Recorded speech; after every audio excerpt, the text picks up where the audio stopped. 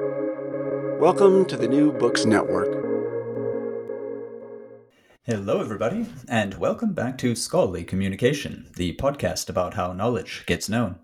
I'm Daniel Shea, your host for this episode, which today is another installment in the Focus Researchers Talk.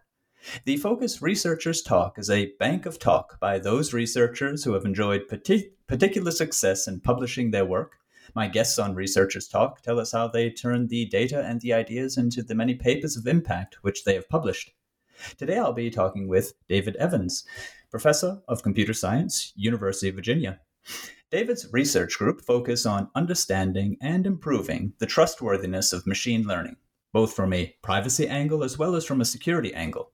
Other areas of interest include secure multi-party computation and web security. So let's begin today's episode. David Evans on Researchers Talk. Hi, David. Welcome to the show. Hi, Daniel. Thanks for having me. So, as I've announced before when we were talking, this is an interview that's not really about what you research, but really about how you do that research. And I break down this how into basically three different parts: the scientific network, the scientific reading, and the scientific writing. So maybe I'll take these just in order, just as I've mentioned them. So the scientific network is, in my opinion, basically the social side of science. So the people you work with, the people you collaborate with, correspond with, meet with, solve problems with, whatever. If I bring up this notion as a particularly important component inside of your research communication, does that jibe with you? Does that make sense?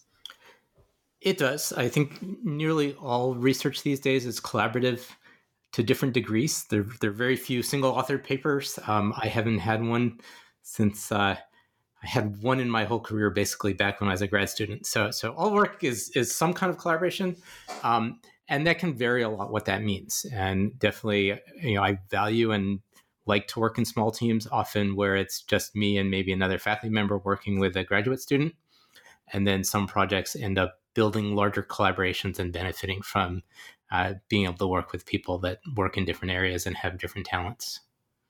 This is precisely why this podcast is being held. It's to get experience from people like you who've been successful in teams, different sized teams as well, and to pass on some of the advice, some of the experience that you've had. So you mentioned there liking to work in small teams, also having been in larger collaborations. Could you perhaps characterize from your own experience, what's the difference there for you? How does it affect the research, and what are the effects that it has maybe on the entire communication process? So I mostly view things through the perspective as a PhD advisor and wanting my students to develop as independent researchers. And that means that, as PhD students, they should be leading projects. And my role as an advisor is to advise, to help coordinate, to help ask the right questions, help them find the right things to work on that are exciting to them and interesting to me and interesting to the community. And when it's a project where it's kind of led by a PhD student, that can grow into a larger collaboration. Other kinds of projects and I definitely have been involved in projects that sort of end up with large teams being formed. It's harder, it's harder to understand what everyone's role is sometimes. And I think it's really important for PhD students, as they are focusing most of their time on developing as independent researchers, to have both kinds of experience. So to have the experience where they're leading a project and potentially collaborating with other people to help and getting advice from me as an advisor and getting help and advice from other senior researchers, but largely leading a project and having control of it. And then being part of larger teams, often it works out where a new PhD student will join a project that's led by a more experienced PhD student, but also forming collaborations with colleagues at other universities and in industry research groups. To a PhD student, what would be the sorts of advice that you would give in these two separate sort of roles that you're talking about? Or they're related, but certainly different. This idea that they're either leading the collaboration themselves or they're contributing to it under somebody else's leadership. How would you steer PhDs in the right direction there on those two different roles? So I think it's important to be good in both roles, and to understand which role, like definitely as a project lead, there is sort of the vision aspects of it, but also the how do you get other people to work with you in the right way. As a non-lead, there's definitely figuring out how to contribute in ways that advance the project with the understanding that someone else is leading it. And I think those are skills that some people naturally have and others have to work on and develop, and be in situations where they see things from both sides and realize that once you've had the experience of leading a project, it's a lot easier to see what kinds of contributors are helpful and how to, ideally you end up with collaborations where everyone feels a large stake in the project and is contributing well to it. And it's not a sort of leader and followers kind of arrangement, but you still need a leader to put all the pieces in place and make sure things move forward in the right way. And perhaps also somebody who has, I think you even mentioned there the word vision, so understands the research goals, because I could imagine that certain collaborators excited about the expertise that they're bringing in could bring the project off the rails by maybe bringing in experiments that were irrelevant or widening the question to the degree that it doesn't really fulfill this particular project anymore. Are these problems that might arise? These can be challenges, yeah. And I think it's often when teams grow and have multiple senior researchers, sometimes with a little bit of confusion of who's actually leading the project, that you end up with a team that's working together, but maybe with different people having a different idea of what the overall goal is and what the agenda is. And sometimes that, that research is hard to predict. And often you start with one idea, and as you do experiments and develop it, you realize that's not the right idea. We should do something else. And then different people on the team might have different ideas about what the right direction. And in a great collaboration, that's what you want. You want to be able to have those discussions and have different ideas and be able to sort of think about them as a group and decide what to explore and how to explore it. It can go off the rails. It can be, and this is where being selective and finding people that you enjoy working with and know that you can have these kinds of disagreements and discuss them in a objective way and end up hopefully agreeing on a path that everyone's happy with without any kinds of personal animosity or sort of disputes where people are starting to take sides. And I think most of the research community works really well.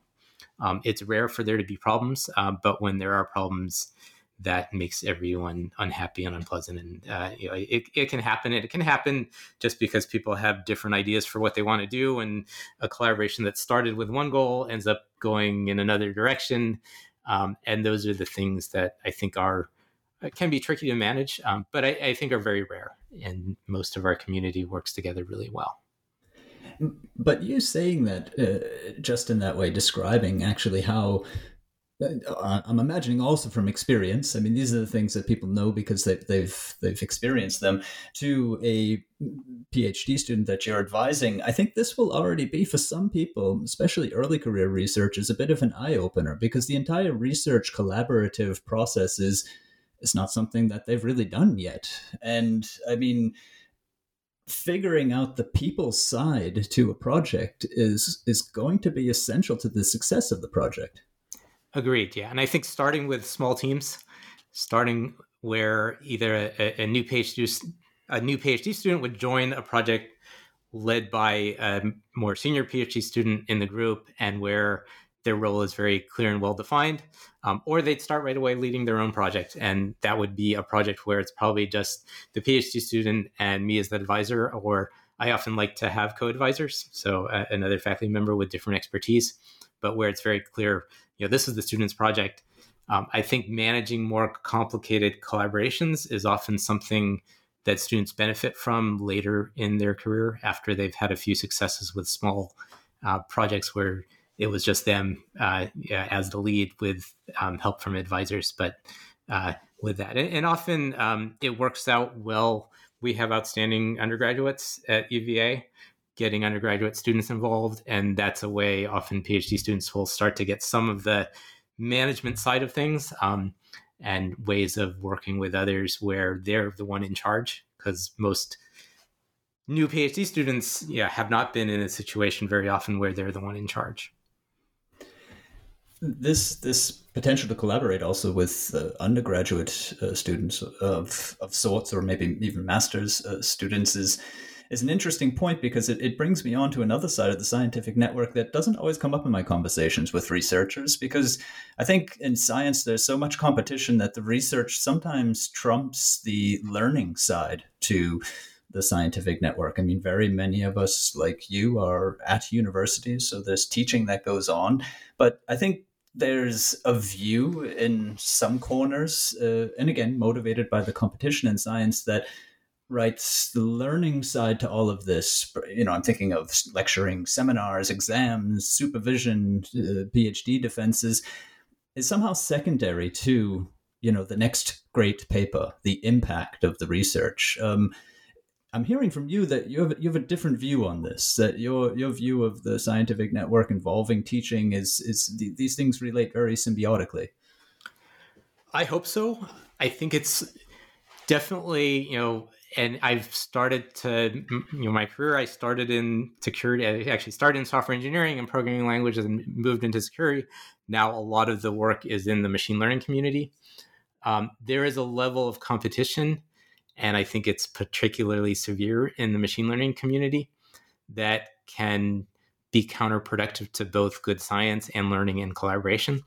So I think researchers, and it's especially tough for ones earlier in their career, have to figure out how to balance that.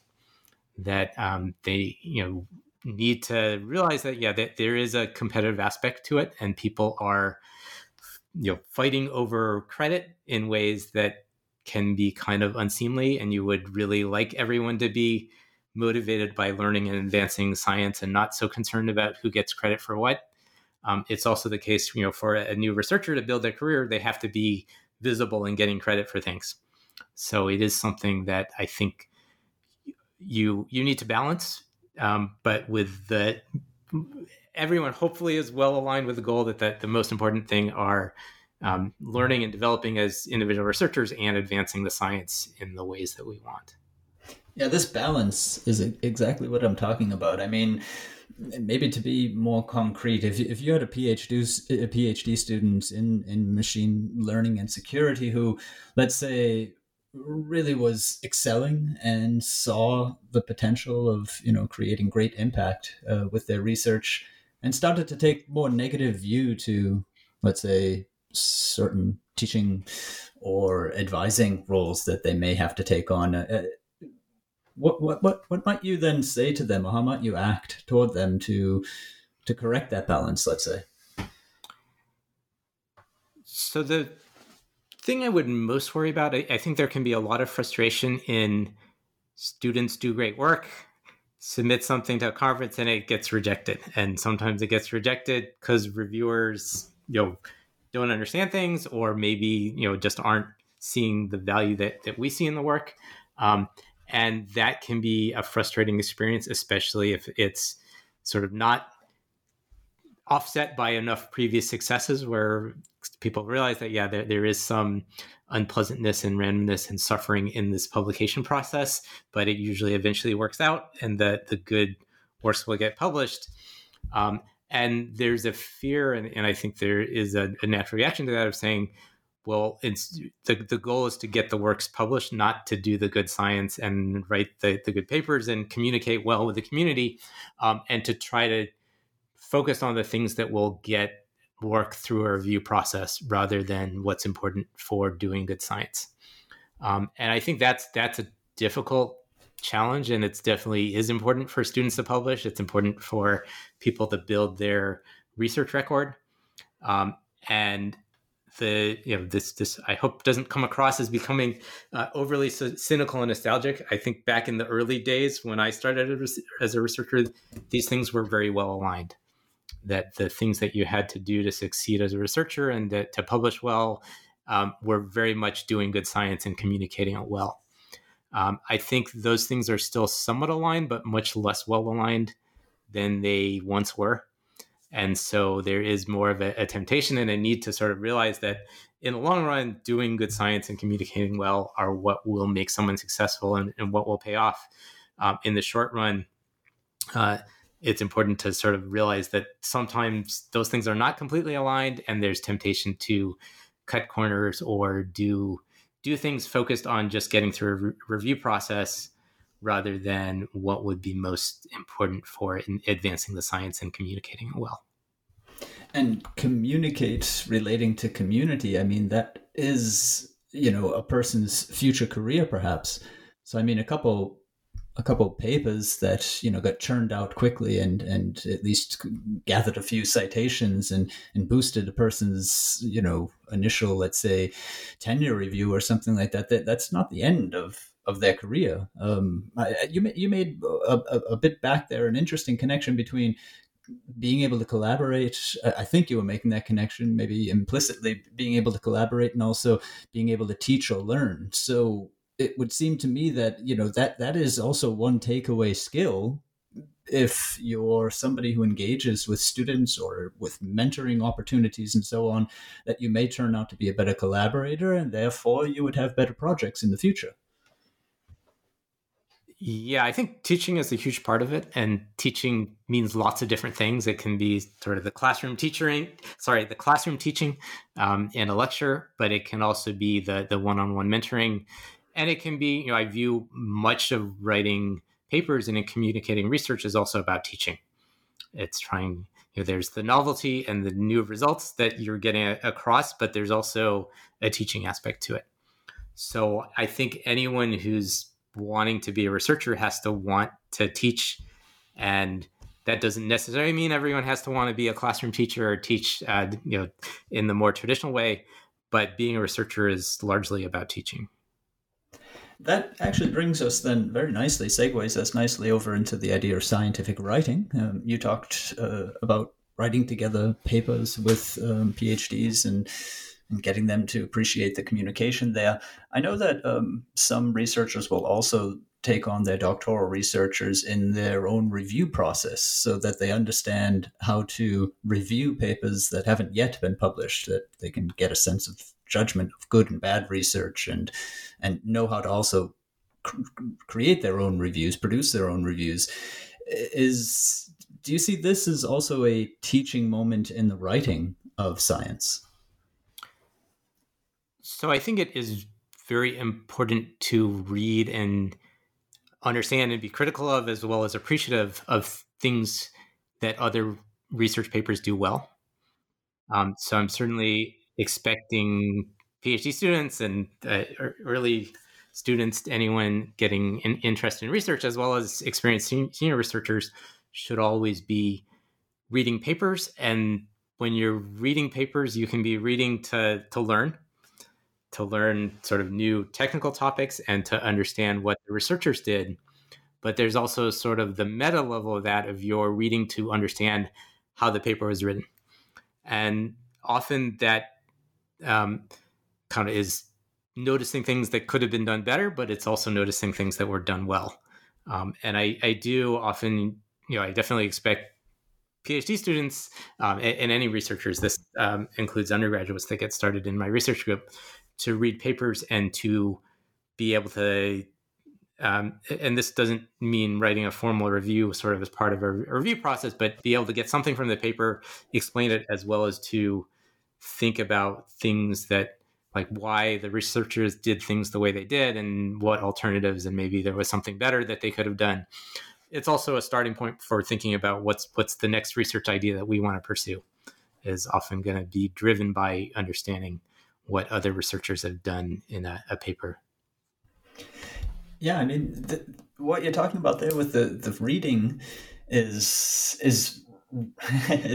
very interesting. It's really more into this idea of scientific reading that I talk about, which we might as well just as well go with, because when I help PhD students here in Germany at the Karlsruhe Institute of Technology to communicate their science.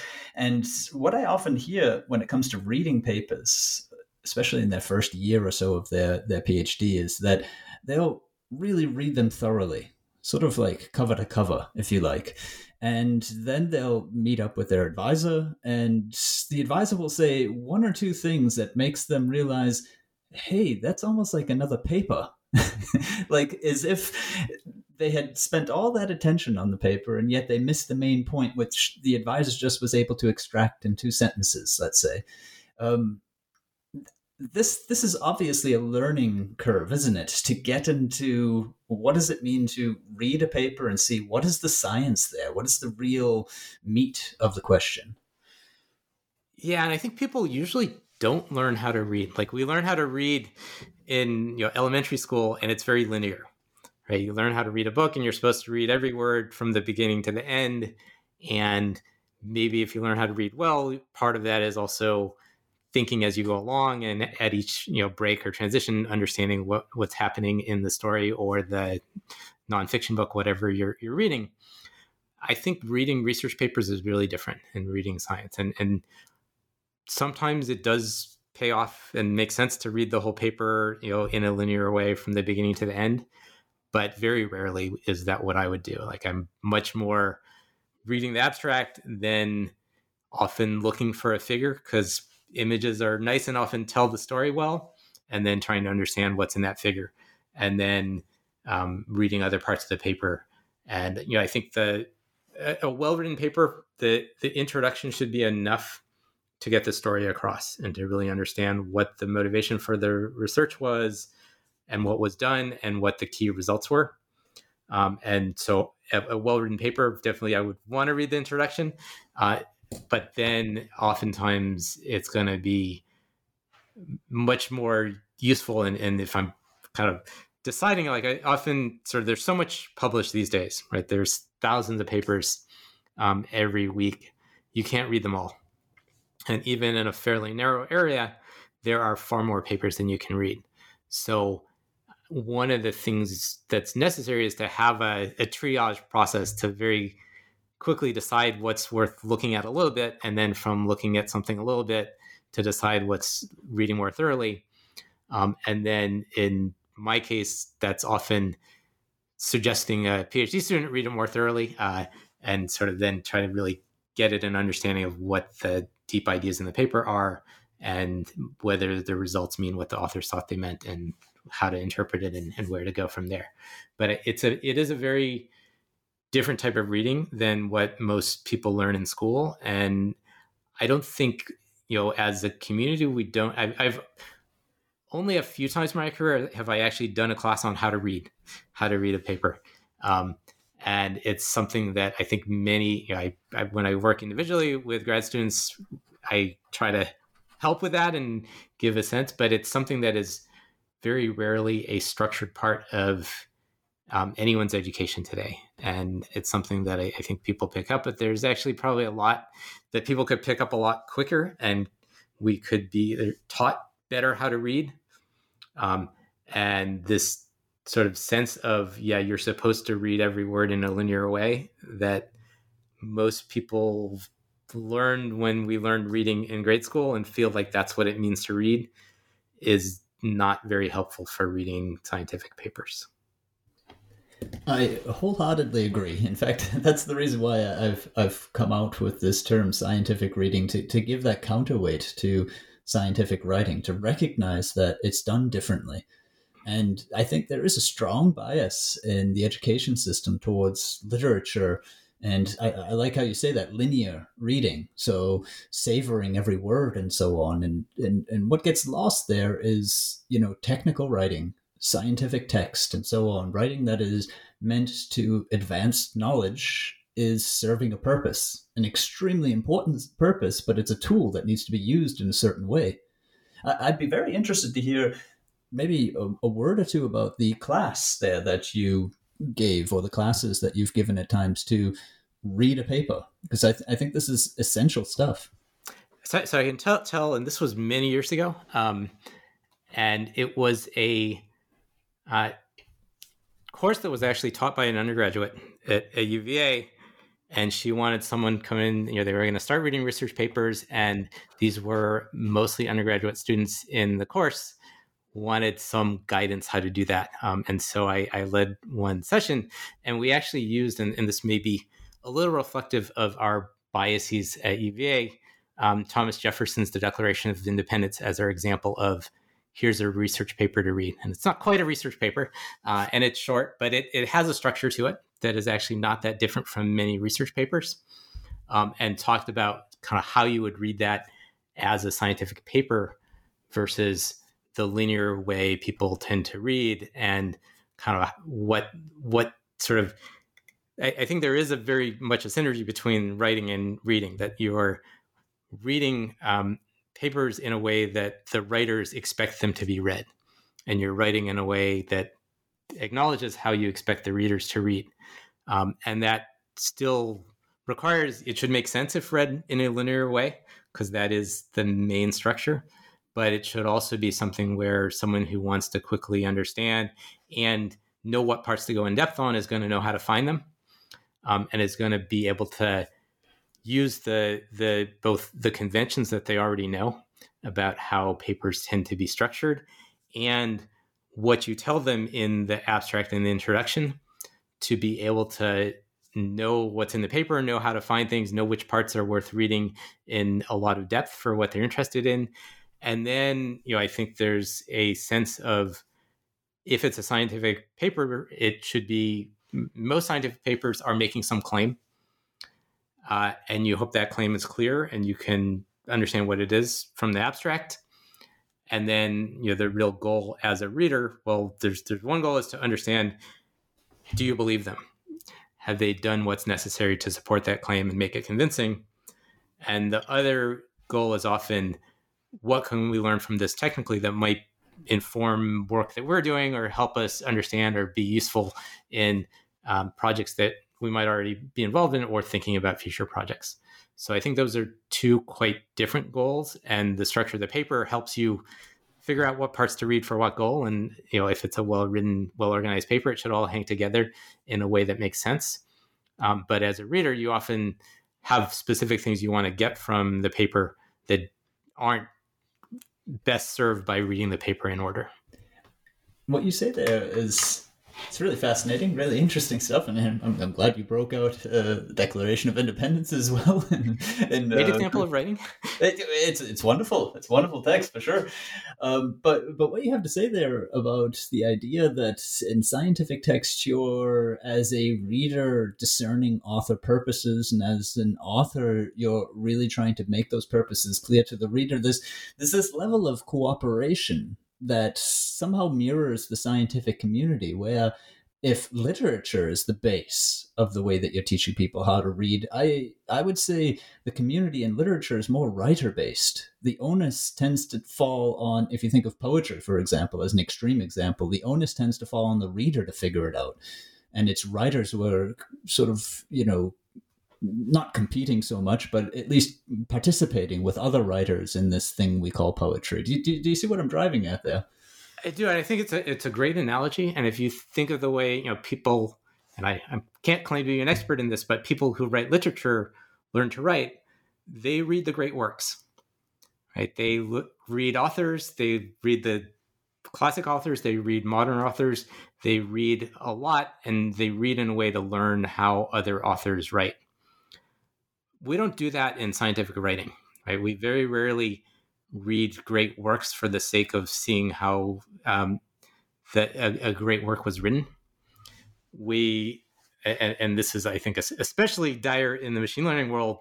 People read papers that were posted, within the last week or two on arXiv, and anything older than that is kind of, we've moved on. It's not worth reading older papers. And I think that's maybe overcharacterizing the reality, but there's a lot to learn from reading the classic papers and looking both at how these ideas were developed when they were developed, that we've often sort of assumed that we understand them now, and they've gone through so many phases of reinterpretation and rarely go back to the original papers.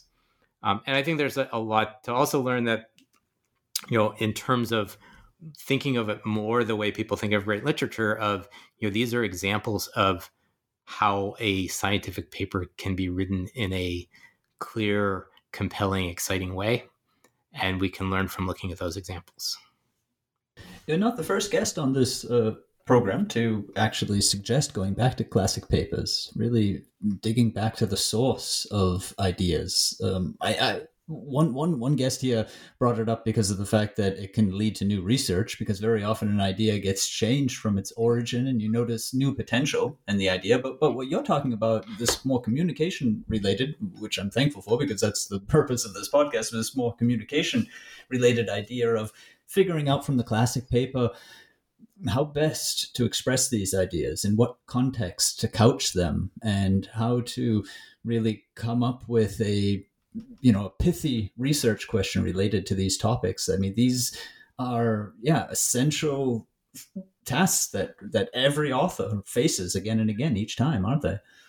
They are, and I think there's a lot that we don't want to do disposable research, right? And so much of what's done now is very much serving a purpose, getting an idea across, and it's something that's going to sort of live for 3 months till the next iteration. And that's incremental advances are important, and that's how research areas make progress.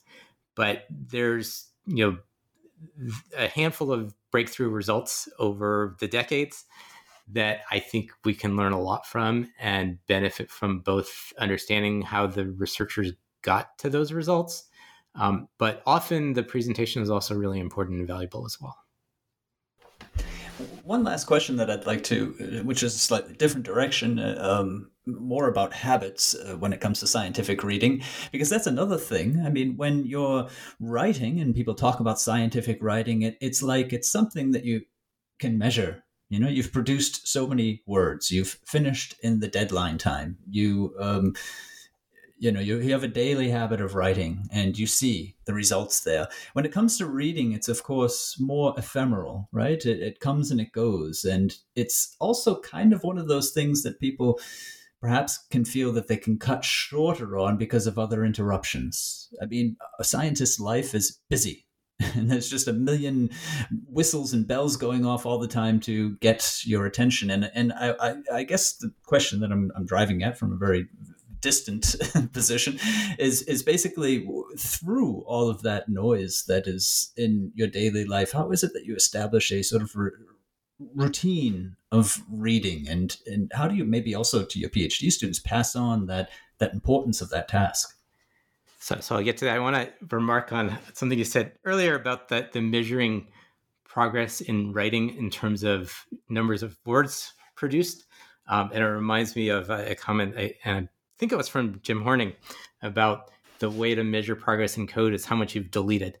And I view the same thing in writing. If you can measure progress by words deleted rather than words added, that's a good sign of progress. Although I guess that assumes you're starting with a lot of words to begin with. But to get to the question of habits, and I don't, I think habits can be very helpful to have routines. I also think it's good to break out of routines. And a lot of, my own reading is very, so that the routine I do have, which I follow pretty closely, is, I get the daily email from Archive of papers posted in the area that I selected, which is computer security. I think they word it something, maybe cryptography and security, which, unlike machine learning, is still small enough that you can kind of skim through the list of papers every day. And from that list, it's got the titles and abstracts. There might be a few papers that it's worth clicking on and deciding if they're worth reading. And then I add them to a queue of papers that I plan to read someday, and often never get to things on that queue, but at least I am aware of these papers existing from that. And then there's sort of papers that are more, I don't want to say obligatory, because nothing's really obligatory as a professor, which is one of the appeals of the job. But like, if you're on a program committee, you have papers you have to read as a reviewer, or papers my students are working on and I'm collaborating with. Those are definitely more sort of structured, need to be read carefully and involved in the reviewing aspects of that, and trying to spread out that schedule and to have blocks of time to do that reading. Often that's more later in the day for me. But yeah, I think that the habits, and I think individuals come up with their own habits that work for them. I think it is important for students to keep up with what's going on in their research area. It's harder and harder to do that because the number of papers and the different venues they can appear. I'm old enough to remember the time when the research community was small enough and the conferences were small enough that you could kind of be expected, and it was reasonable to look at all the major papers in the major conferences, because that was only 20 papers in the conference, and there were in security 4 conferences a year, and it was pretty manageable to look at all of them and read the ones that were related to the areas that you're interested in most closely. That's not possible anymore. There are hundreds of papers in each conference and thousands of papers in the machine learning conferences. So you've got to have a way to triage and identify papers that are worth reading, and figure out, I think it's usually more valuable to read in a very shallow way a large number of papers, and then a very small number to read in a lot of depth, than to try to read a lot of papers in medium depth.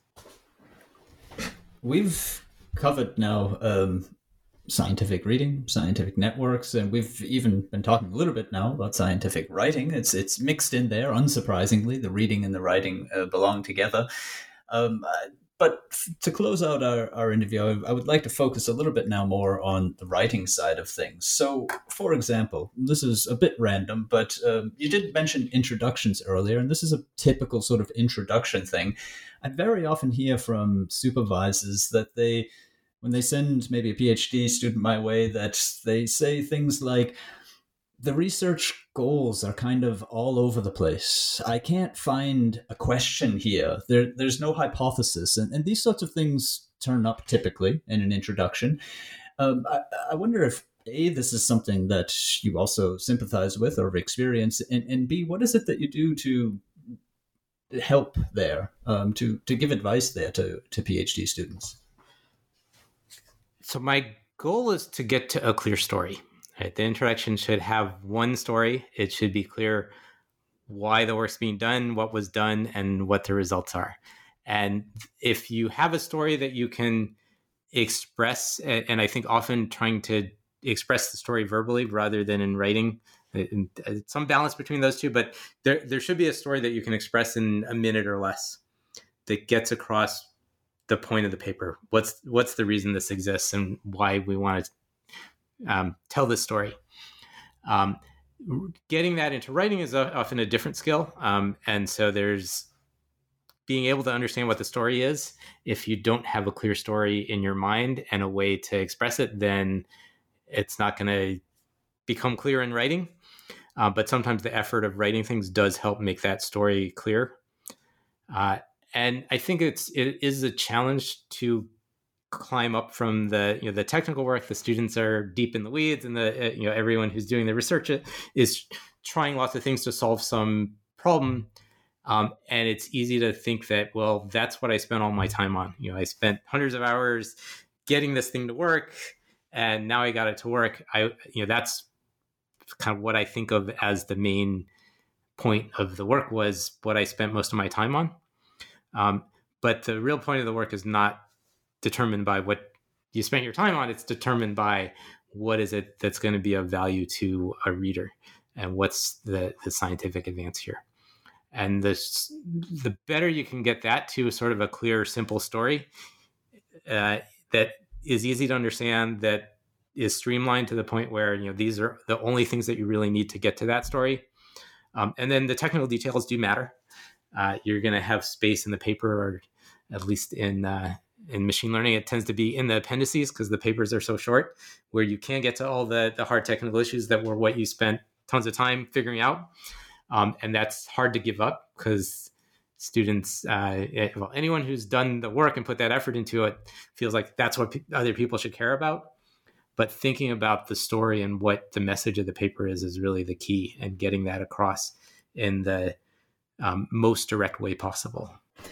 The things you say there, especially about the technical details, I find are really pertinent because I think just this process that you've described, all these things I've spent my time on, all of this research activity, let's call it, and that as then when you turn into the author, that seems to be what's important. And yet the research activity doesn't show up in the paper in the same way that the paper matters, right? I mean, the paper is, as you've used the word there, telling us a story, or even more particularly, it's giving the community something of value. And yes, okay, you've spent a very long time perhaps building something, but all of that time and all of those things that you did, though, they're not the valuable part, are they? Right? I mean, it's the idea. And sometimes that process is actually interesting, right, and worth writing about. And I think people are often reluctant to talk about sort of the things that you try that fail. And we have a bias as a scientific community to not write about failures. But yeah, sorry for interrupting. I think that there is a sort of way to figure out how to tell the story of getting the message across. And then maybe there is value to here's the things that we tried and our understanding of them and where we got. But usually we don't have that kind of narrative in scientific papers. Yeah, no, sure. That's also very much the idea. I mean, it's what the paper wants, or what a paper is meant to be doing, right? I mean, as you say, in the appendix, there's plenty of room for details, and perhaps, yes, in some communities, there should be more attention paid to, let's call them negative results, because that could be just as useful as it might be, a dead end in the way that something was being constructed. That might be useful to the next person who perhaps thinks, oh, that's the way forward, for sure. So, but if we think of, the place where the research gets motivated, where we have those, as I started off with, the advisor saying, I can't quite figure out why you're doing what, where is the research question here, and so on. In that place in the paper, a different part of you is being asked of. Isn't that so? Yes, yeah. Getting that story across. And in security research, and most of the work that I do is in security and privacy, it's almost always clarified by having a threat model. Right? So if it's not clear to a reader by the end of the introduction what your assumptions about the adversary are and what the adversary's goals are, then it's at least as a security paper, it's not done its job to motivate the work. And I think that's something where getting that story clear is often the most important thing, even if that's not necessarily what you're spending most of your time on doing the actual research. And you say that a lot of this can come out through talk, meetings, I imagine, with the other co-authors or with you as the advisor and so on. You made a while back in our interview just now this distinction between reading a paper to learn and then on a meta level, reading it to figure out how it was communicated. And I, with the researchers that I work together with, try to also bring that talk into writing. So to sort of shorten the distance between the final paper and, the thinking that goes into it. So a kind of writing to think before they go and actually write to communicate, which is the paper itself. Is this a method that you've perhaps worked with yourself or something that you could imagine passing on? Yeah, I think it's both. As people become more senior and as PhD students get close to graduating, I expect them to be able to get an idea across to me by writing the paper, as opposed to getting the idea across by having meetings and sort of discussing it and working through it and then figuring out how to write the paper. So being able to communicate by writing alone, which is an important part of science, because most of the people that are going to be hopefully impacted by our work, we're not going to have a chance to talk to in person. So that's a skill that I think it is very hard to get ideas across just in writing, but is something that is important to develop. And it is a part of how to develop the ideas, to try to write it down and to realize, if you've learned to be a critical reader of your own a critical reader of your own writing, then as you write down an idea, you're thinking about, here's all the steps that don't make sense or what's missing or what a skeptical reader would ask about, do these points actually make the argument that you're trying to make? And so that process of actually writing out an idea and reading it, looking at that as a critical reader would, and thinking about, well, does my story make sense here, is really valuable. And I think that's part of how research is done, is to have, you can do that with another person having a conversation. But oftentimes, well, either the right other person's not available, or it requires sort of time and in-depth thinking that someone can do on their own. But even if it's done on your own, you're still thinking of it as a conversation in terms of you are questioning yourself. And you can be questioning yourself as you write things. And that's one of the more explicit ways to do it, is to try to write something down and then think of it as a critical reader. What are the things that don't make sense or the gaps in this story? And that's a good way to really work out ideas. And the process that you're describing there is obviously putting yourself in somebody else's shoes. It's like taking on that other perspective, the critical reader, as you call the person. And I think this might be one of the challenges, especially for people who are early in their PhD career, that they face, because you can see here the real interconnection between reading and writing experience. Because being able to take on that critical reader stance means you have a good sense of the literature, doesn't it? I mean, you have a sense of, you've become that reader because you've read so much. So you are able to, in a sense, divide up research technicalities from broader research goals, or what the community cares about at the moment. I think it's actually much harder to be self-critical than to be critical of others. I find that most first-year PhD students have no problem reading a paper and ripping it to pieces.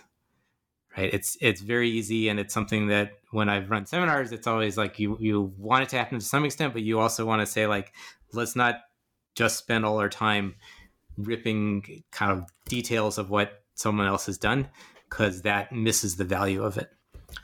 So I think it is, most people are naturally quite good at sort of being critical of others. It's much harder to look at your own work and your own writing in the same critical eye.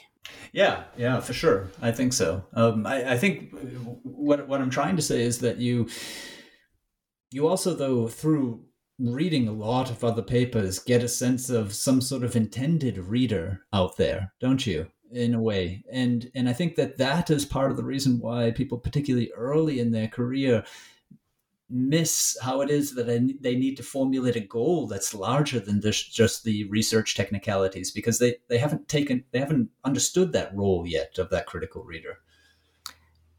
Yes, yeah, I agree with that. And I think that's a skill that people develop, and most people are naturally very impatient readers. And carrying that same impatience into their own writing, as they read their own writing, is really important. Well, to close out, Dave, one purpose of this podcast is just generally to help the research. So that means help authors submit better, help chairs or editors publish better, reviewers make better decisions, and so on. We've talked also a lot about teaching, help people teach better. If there's any one group or any one thing happening out there in the research that you say, hey, if we could just do this one small change or a big change, whatever it might be, to help the research, what would it be? What would be that thing that you would select, and why? Well, that's a hard question. I'm not sure I can point to one change that, if I had the power to make everything change, I'll cheat on the question and mention what I think has been the most successful change that I've been able to do in my career, was the introduction of the systematization of knowledge papers. So our community tends to really value novelty. And we should, right? Research is about having new ideas and doing new things and getting them moving science forward that way. But a lot of the way to move science forward doesn't necessarily depend on novelty. It depends on understanding better what we think we know and what's been done in the past. And so we introduced at IEEE Security and Privacy a track of papers that are intended to systematize knowledge, right? They're evaluated not based on novelty, but based on, are you providing something of value to the research community that helps us understand what's known about this and looks at, do we really know what we think we know? And so that has spread to a few other communities. I think if that could spread to more communities, I would say especially machine learning, where I think it's really needed. And it's both sort of kind of that there's a culture of saying we want to value work that is trying to understand what's been done and doing careful evaluations and looking at things that maybe we think we know that are not actually true, if you look at them more carefully, and things that we actually do have a lot of evidence for, but we don't put it together in the right way because all of our research communities are focused on novelty. So I guess I am sort of answering your question in a backward way of saying, I think this has been successful in the security community and it's spread to a few other communities.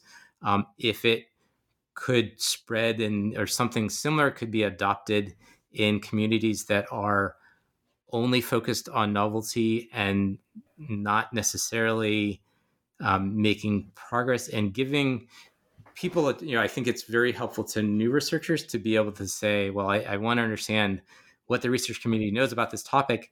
And here's an SOK paper that does summarize that and provides both, a way to think about it and organizes that work, as well as understanding what the open questions are.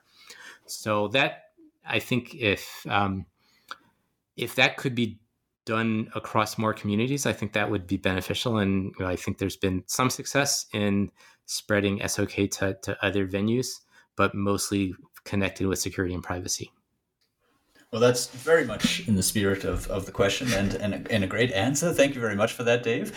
That is David Evans. He is Professor of Computer Science, University of Virginia. This is goodbye from me to Dave. Goodbye. All right. Very, very nice talking to you. Thank you. And this is goodbye to all of you. Bye-bye. And until next time here on this focus of the podcast, Researchers Talk.